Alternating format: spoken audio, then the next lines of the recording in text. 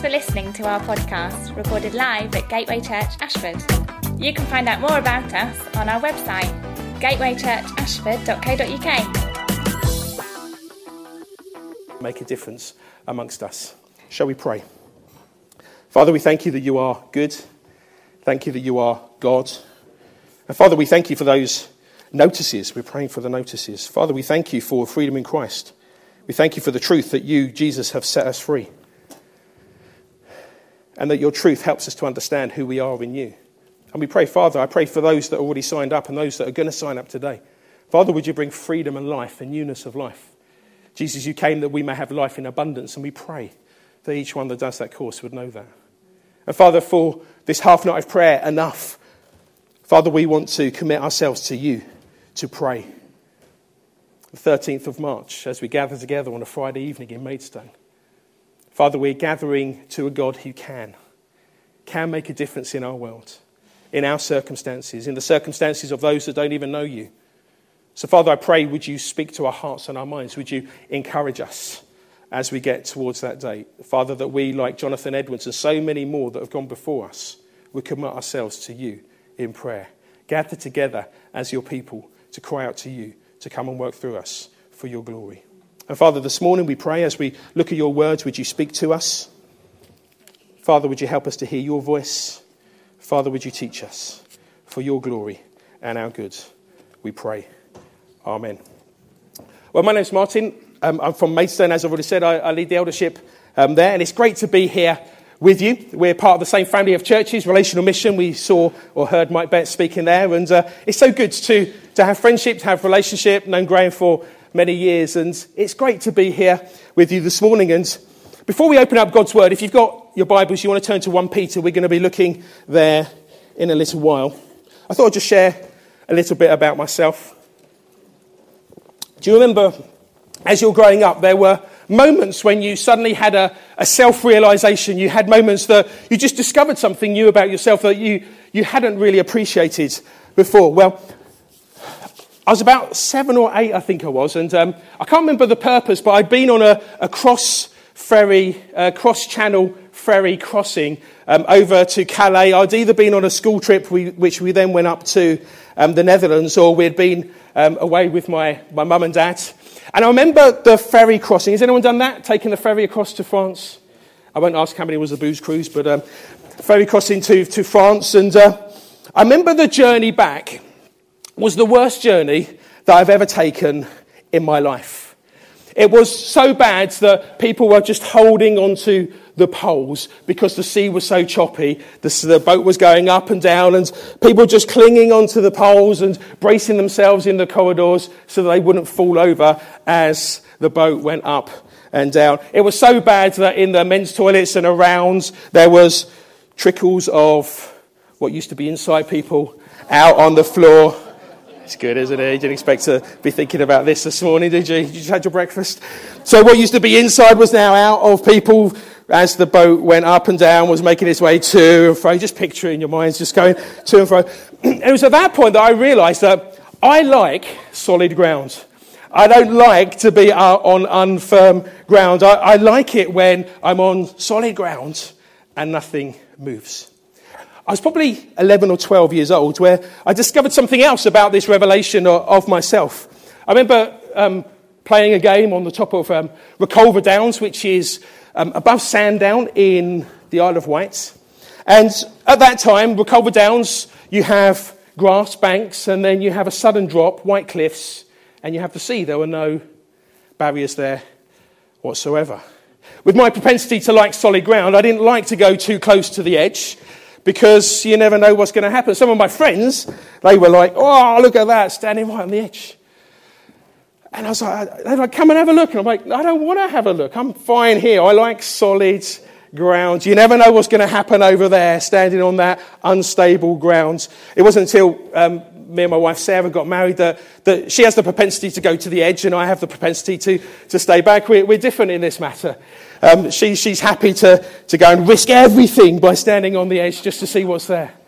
And I like to stand on solid ground. why don't you just take one moment and tell someone next to you whether you're the kind of person that likes to be on solid ground and you don't want to go anywhere near the edge, or you're the kind of person that likes to peer over. Take a minute. Why don't you share something about yourself with someone else?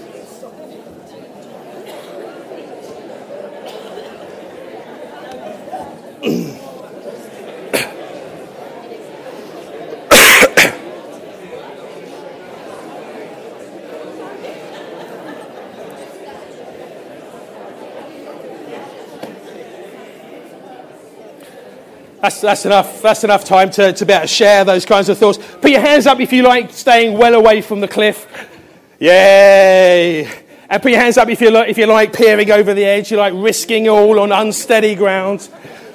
Well, whatever kind of person you are in relation to terra firma, standing on the ground here, this morning I want us to think about what it means for us to be, as Christians, safe and secure in our identity in Christ, safe and secure in what God has done on our behalf.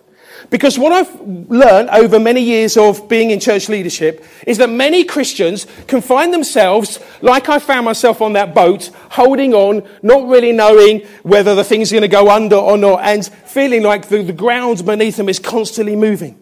In terms of assurance of faith, they have none, because of many circumstances in their own life, but they're feeling like they're not standing on solid grounds. There are other people that have been like standing close to the edge where something happens and it feels like the ground has come away beneath them. I want to suggest this, that in God's word, God wants us who believe in Jesus Christ, who will confess him as Lord and Saviour, to know that in him we are secure. In him we are standing on solid ground. Analogies that are used in Scripture is Christ is the foundation. He is the rock upon which we built. And it's a rock that is immovable. It's a ground that will never shift. And we never need to fear. So wherever you are in your relationship with God, in your understanding of Scripture, and in the security of your salvation and your relationship with him, this morning I want to help us, just by reading God's word and talking about it, to see that those who believe in Christ are safe and secure in him. It's good news, and it helps us, particularly in days of trouble, particularly in moments of disaster, to know we are sound and secure in him. You've got your Bibles, 1 Peter, and we're going to read from chapter 1, verse 1.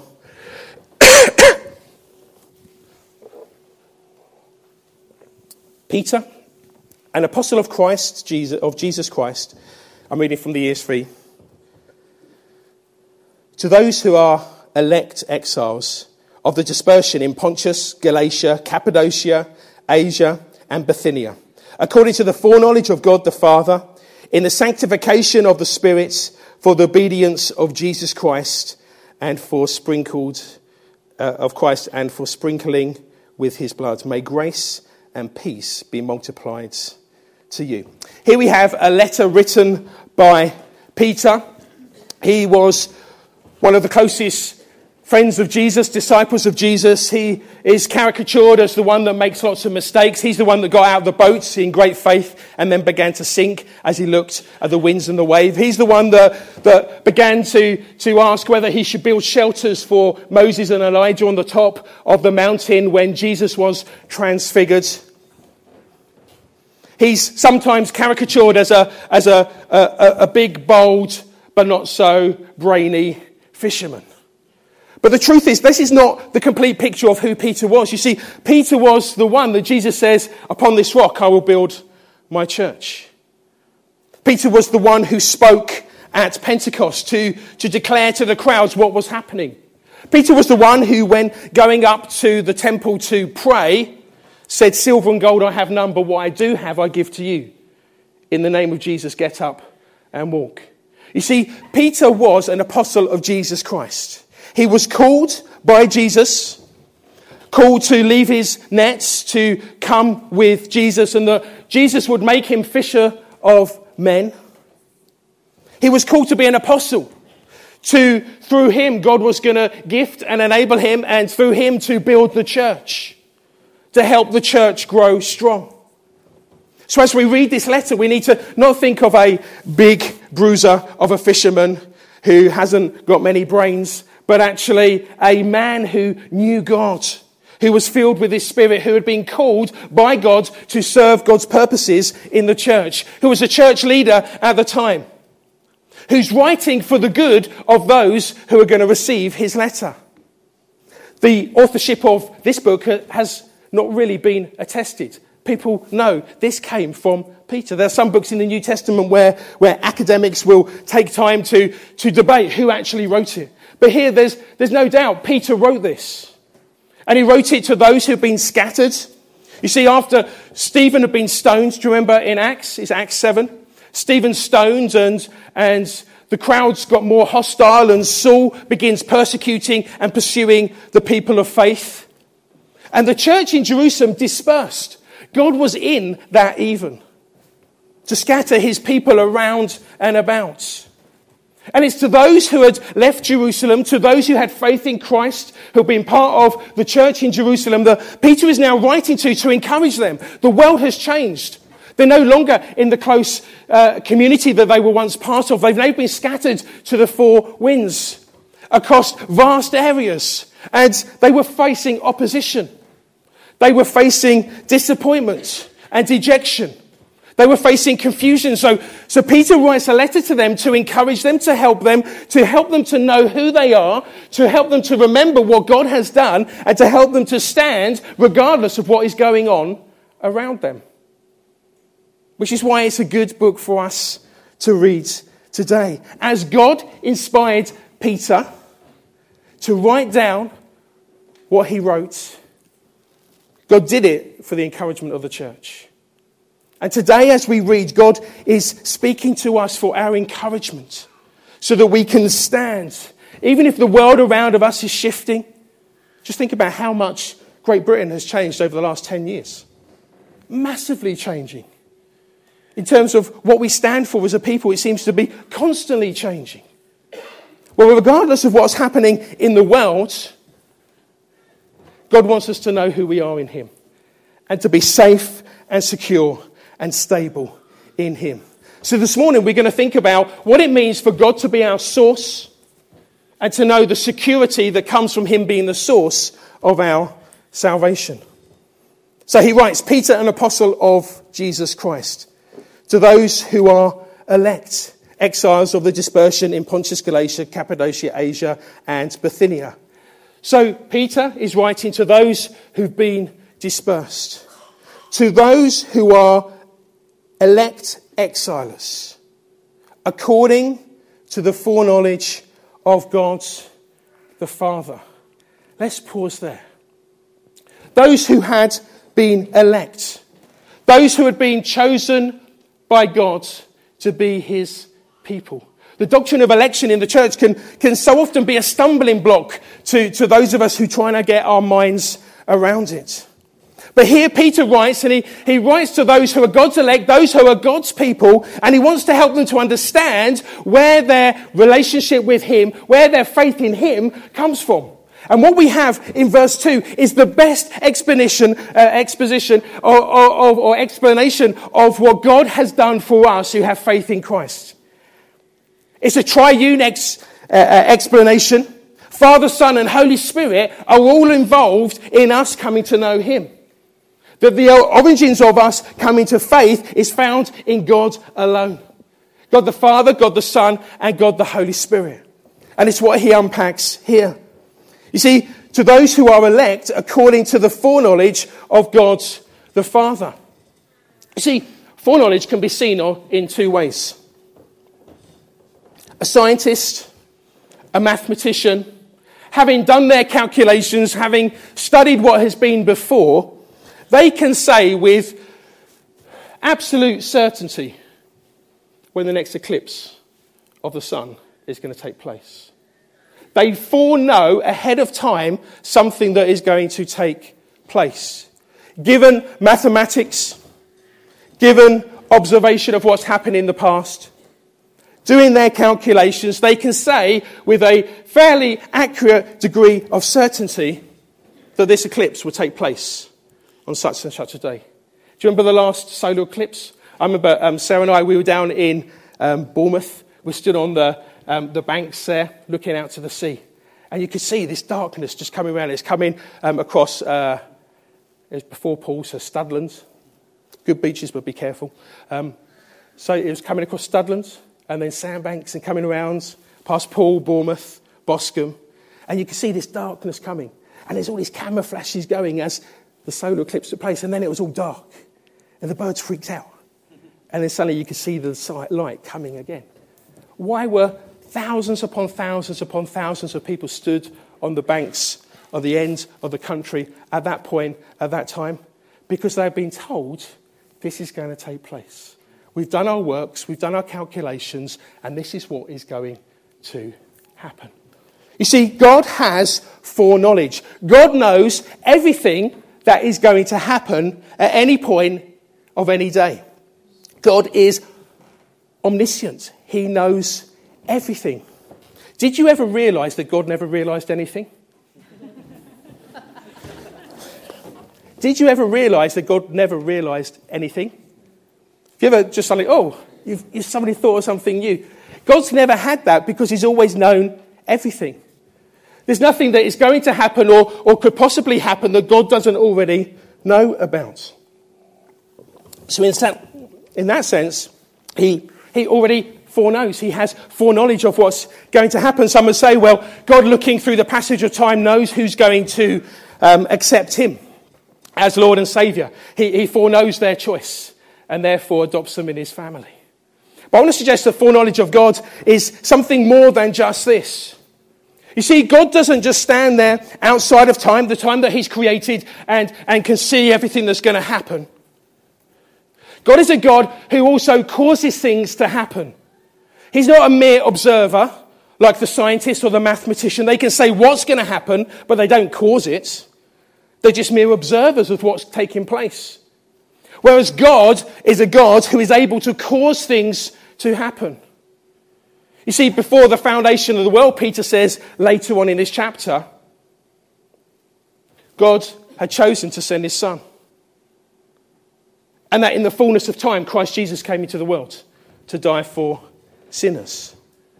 You see, at the fall, Genesis 3, God knew what he was going to do. He made a promise that one was going to be born of woman that would crush Satan's head. His foot would be striked. But God would crush, or this man would crush Satan's head. You see, God has the foreknowledge. Like the scientist, he can see and he knows everything that's going to happen. He knows those who are going to be his. But it's more than that. God is also able to change.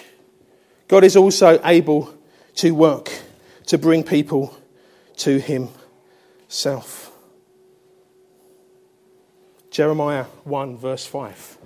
We read this. God speaking about Jeremiah. Before I formed you in the womb, I knew you. Before you were born, I consecrated you. I appointed you a prophet to the nations. God speaking to a servant of God's, saying, Jeremiah 1:5, saying, I knew you. I've called you. I'm appointing you to be prophet. He's not just knowing Jeremiah's choices. He's declaring, I am choosing you to outwork my purposes. And was Jeremiah a prophet? Yes, he was. If you didn't know. He was a prophet just as God had called him to be. You got your Bibles? Let's turn to Romans. Romans 9 verse 10. When Rebekah had conceived children by one man, our forefather Isaac, though they were not born and had done neither good nor bad, in order that God's purpose of election might continue, not because of works, but because of him who calls, she was told, the older will serve the younger. As it is written, Jacob I loved, and Esau I hated. What shall we say then? Is this unjust? Is there injustice on God's part? By no means. For he says to Moses, I will have mercy on whom I have mercy, and I will have compassion on whom I have compassion. Here, Paul is writing to the church to help the church know, help believers know that God is the one who chooses those who are his. Remember Rebecca, she had 2 children. They were tussling in her stomach. God had chosen the younger to be over the older. That the older would actually serve the younger, just as it outworked in Jacob and Esau's life. When did God choose this? Before they were born, before they could do anything good or bad. It wasn't dependent on their works, it was dependent on God's sovereign choice. God chose how he wanted it to be, and he chose Jacob to be his. Is God unjust? Is there injustice? That's not fair. Why does God do this?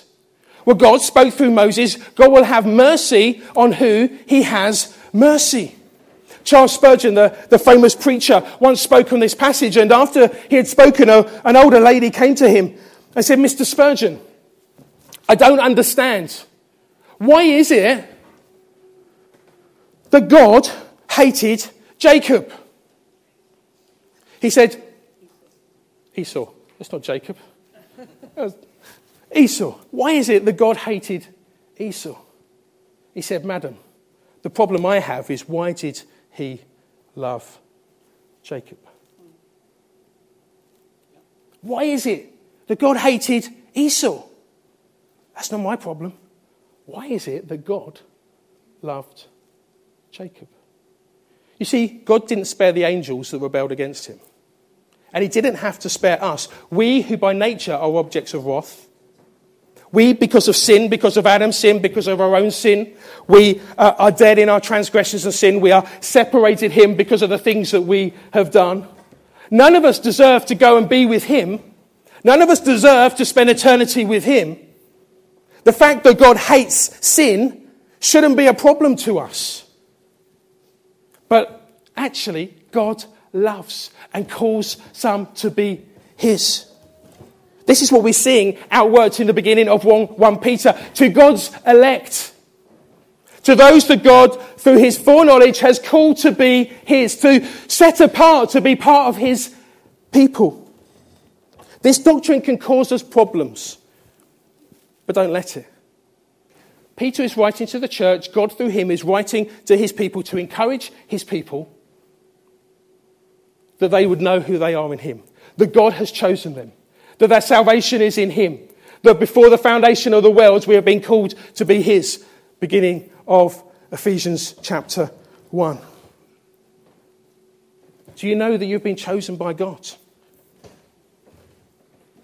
It's here for your encouragement. If you believe in Jesus Christ, it's because he chose you before the foundation of the world. He's loved you. Why? God has mercy on who he has mercy. And if you're sat there thinking, well, God didn't choose me. I don't believe in him. He didn't choose me. You don't know that. You don't know that. For God so loved the world that he gave his one and only Son, that whoever believes in him shall not perish, but have eternal life. In 2 Peter, Peter says that God's not slow in keeping his promises so that the full measure will be saved. God wants none to perish. You see, we have scriptures that are here for our encouragement. We who have faith in Christ started with him who chose us. Does that make sense? It belongs to him. I can tell you of the day that I was saved. I grew up in the church. I remember this one Monday evening, though, when I was about 13 years old. I was sat on a table, put my socks on after having done some gymnastics. Who would have thought, hey? Okay, don't laugh.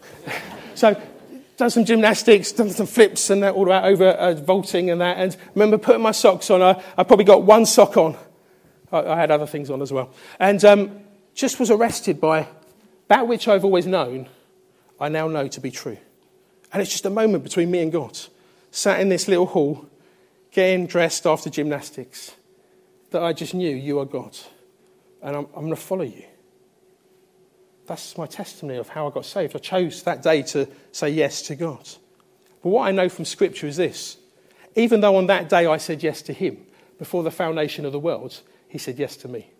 He said, Martin, you are mine. I love you, and in the fullness of time, you're going to come to know me. And that's good news. That's encouraging. So when I, after that point, put my hand up for many, many appeals afterwards just to make sure I really am part of his family. Actually, he wants me to know you're secure in me because I chose you. Not only I saw what you were going to choose, but I chose you. And I so worked in you that day that you said yes to me. 1 Peter. To those who are elect exiles, according to the foreknowledge of God the Father. You see, God knew us before the creation of the world and chose us to be his. In the sanctification of the Spirit. How is it that any of us responded to Jesus Christ? How is it that any of us said yes to him? If it's true that we're dead in our transgressions and sins, if it's true that we have been blinded by the prince of this world, that we cannot see, how is it that we saw Christ and said yes to him? The only way that we can say yes to him and the only way that we can respond to the gospel is if God works in us. God the Father, we've heard, foreknew us. He chose us to be elect part of his family. And God the Holy Spirit so worked in us that we responded to Jesus Christ. You see, the day that I said yes, putting my sock on, that was God by his Spirit working around me and convicting me of that which I already knew. I had known it for many years, but it was on that moment the Spirit had brought me to that point of engagement and complete commitment with Christ. And from that point, always lived in me and indwelt me and helped me and continuing to sanctify me. You see, us being his, us being followers of Christ was God's sovereign choice, the Father before the foundation of the world, the work of the Spirit, that moment, and from that moment for eternity when we said yes to him. So if you said yes to Christ, that was because God by his Spirit came and so worked in you. So for people that don't know him, people that haven't responded to him, how should we pray? Father, by your Spirit, would you be at work around them? And would you help them to see the truth? Because we're not going to get it by human intellect or persuasive words. It's going to be by him working sovereignly in their lives. Through us, he may choose to work. But by his Spirit, he'll bring life. So by the Father, by the Spirit, and the Spirit opens our eyes so that we can see the work of Christ. In the sanctification of the Spirit for obedience of Jesus Christ and for the sprinkling with his blood. The only reason we can respond to the good news of Jesus, it is so good, but we can't see it because we're dead and we're blind, is because the Spirit has worked in us. Yet the reason that we can stand alive now is because Jesus laid down his life. This is of first importance, Paul says. Christ Jesus came into the world. And he laid down his life. He was dead, buried, and rose again, that we too may have life. In one verse, Peter is writing to the church that is confused, dejected, struggling, unsure.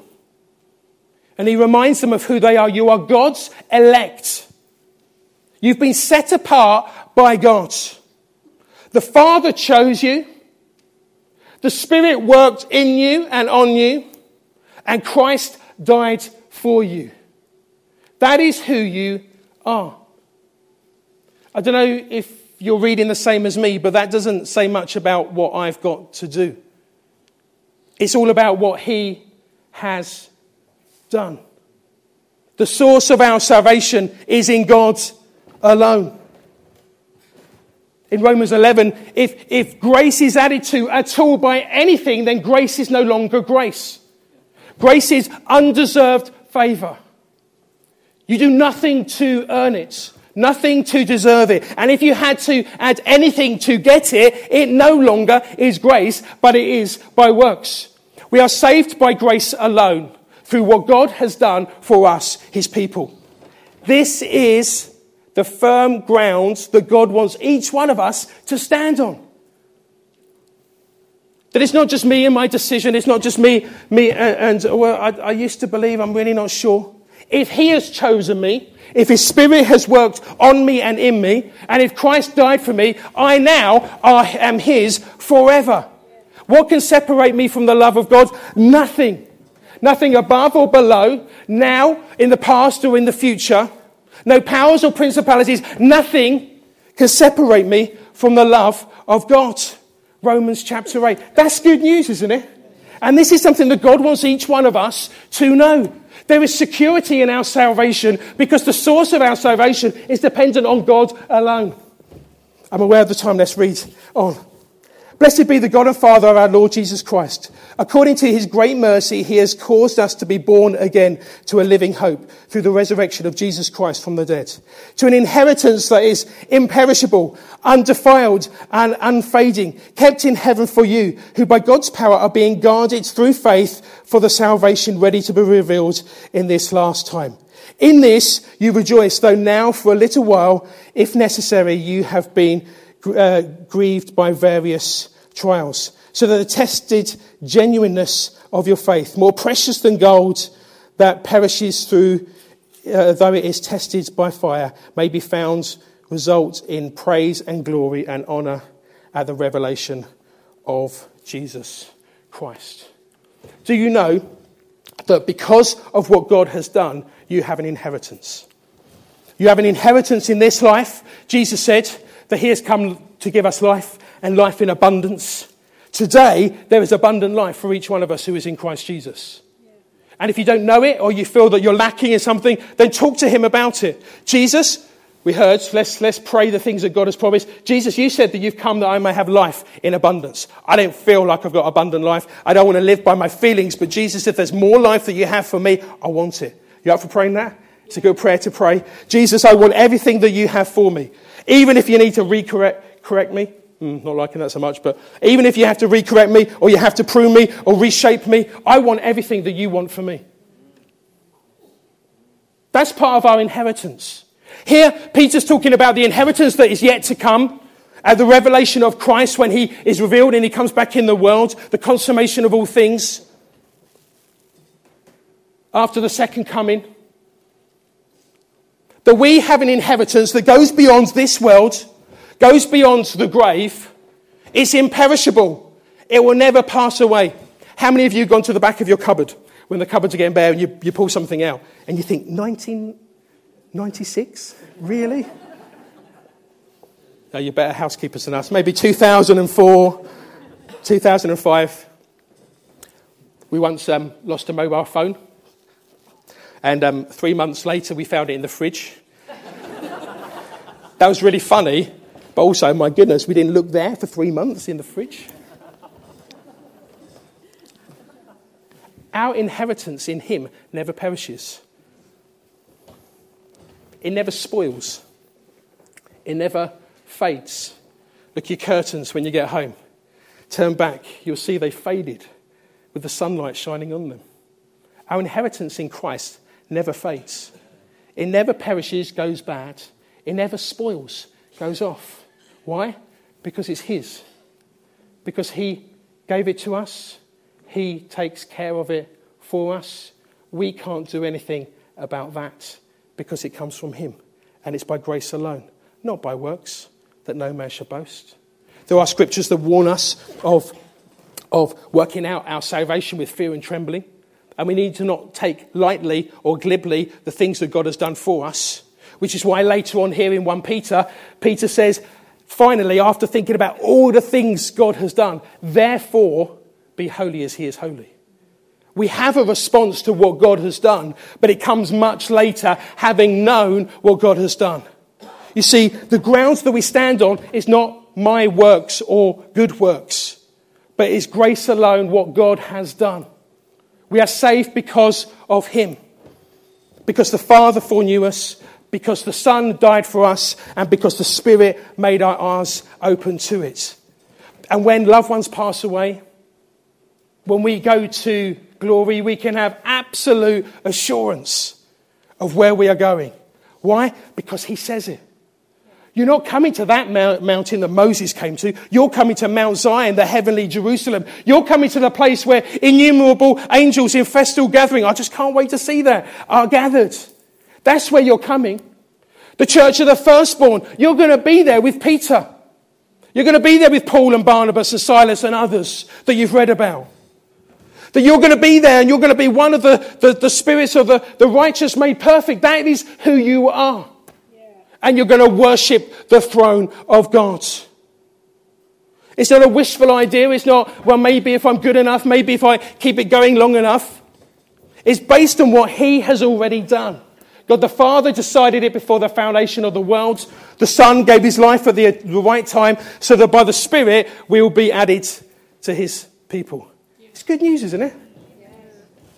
I think it's really, really good news. We as Christians, I've spent time with many people who are facing their own mortality, or loved ones, sons and daughters who are facing the mortality of their parents.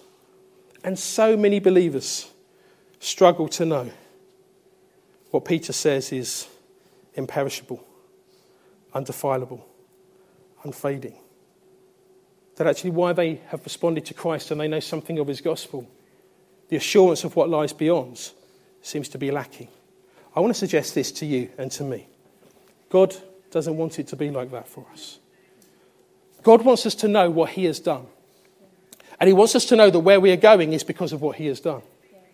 It's not by anything good or bad that we have done. Jacob, Esau, before they were even born. Jeremiah, before he had done anything, God had his choice. For those of us who say yes to Jesus Christ, there is absolute security in him. Absolute security. And for those who don't know him, for those who haven't responded to the gospel, we need to be reminded that God would have none perish. God's heart is that none would perish. That the good news of Jesus Christ, he loved the world so much that he gave his one and only Son, that whoever believes in him will not perish but have eternal life. Can I invite you to stand?